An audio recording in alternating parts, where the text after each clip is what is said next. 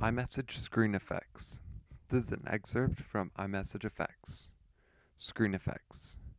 At the top, click on the top tab that says Screen. Screen Effects will change the background in the message feed for a short period of time. Look at the dots at the bottom. These are your screen effect choices.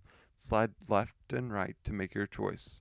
Once you find the effect that you like, click on the blue Send button. Your screen effects options can be found on appleguideweb.com. If you have enjoyed this video, hit the thumbs up and subscribe. If you didn't, click the thumbs down to let me know. If you still have any questions, comments, or concerns, talk to me in the comments below. Also follow Apple Guide on Instagram, Twitter, and Facebook at AppleGuideWeb to stay up to date with all things happening at Apple Guide.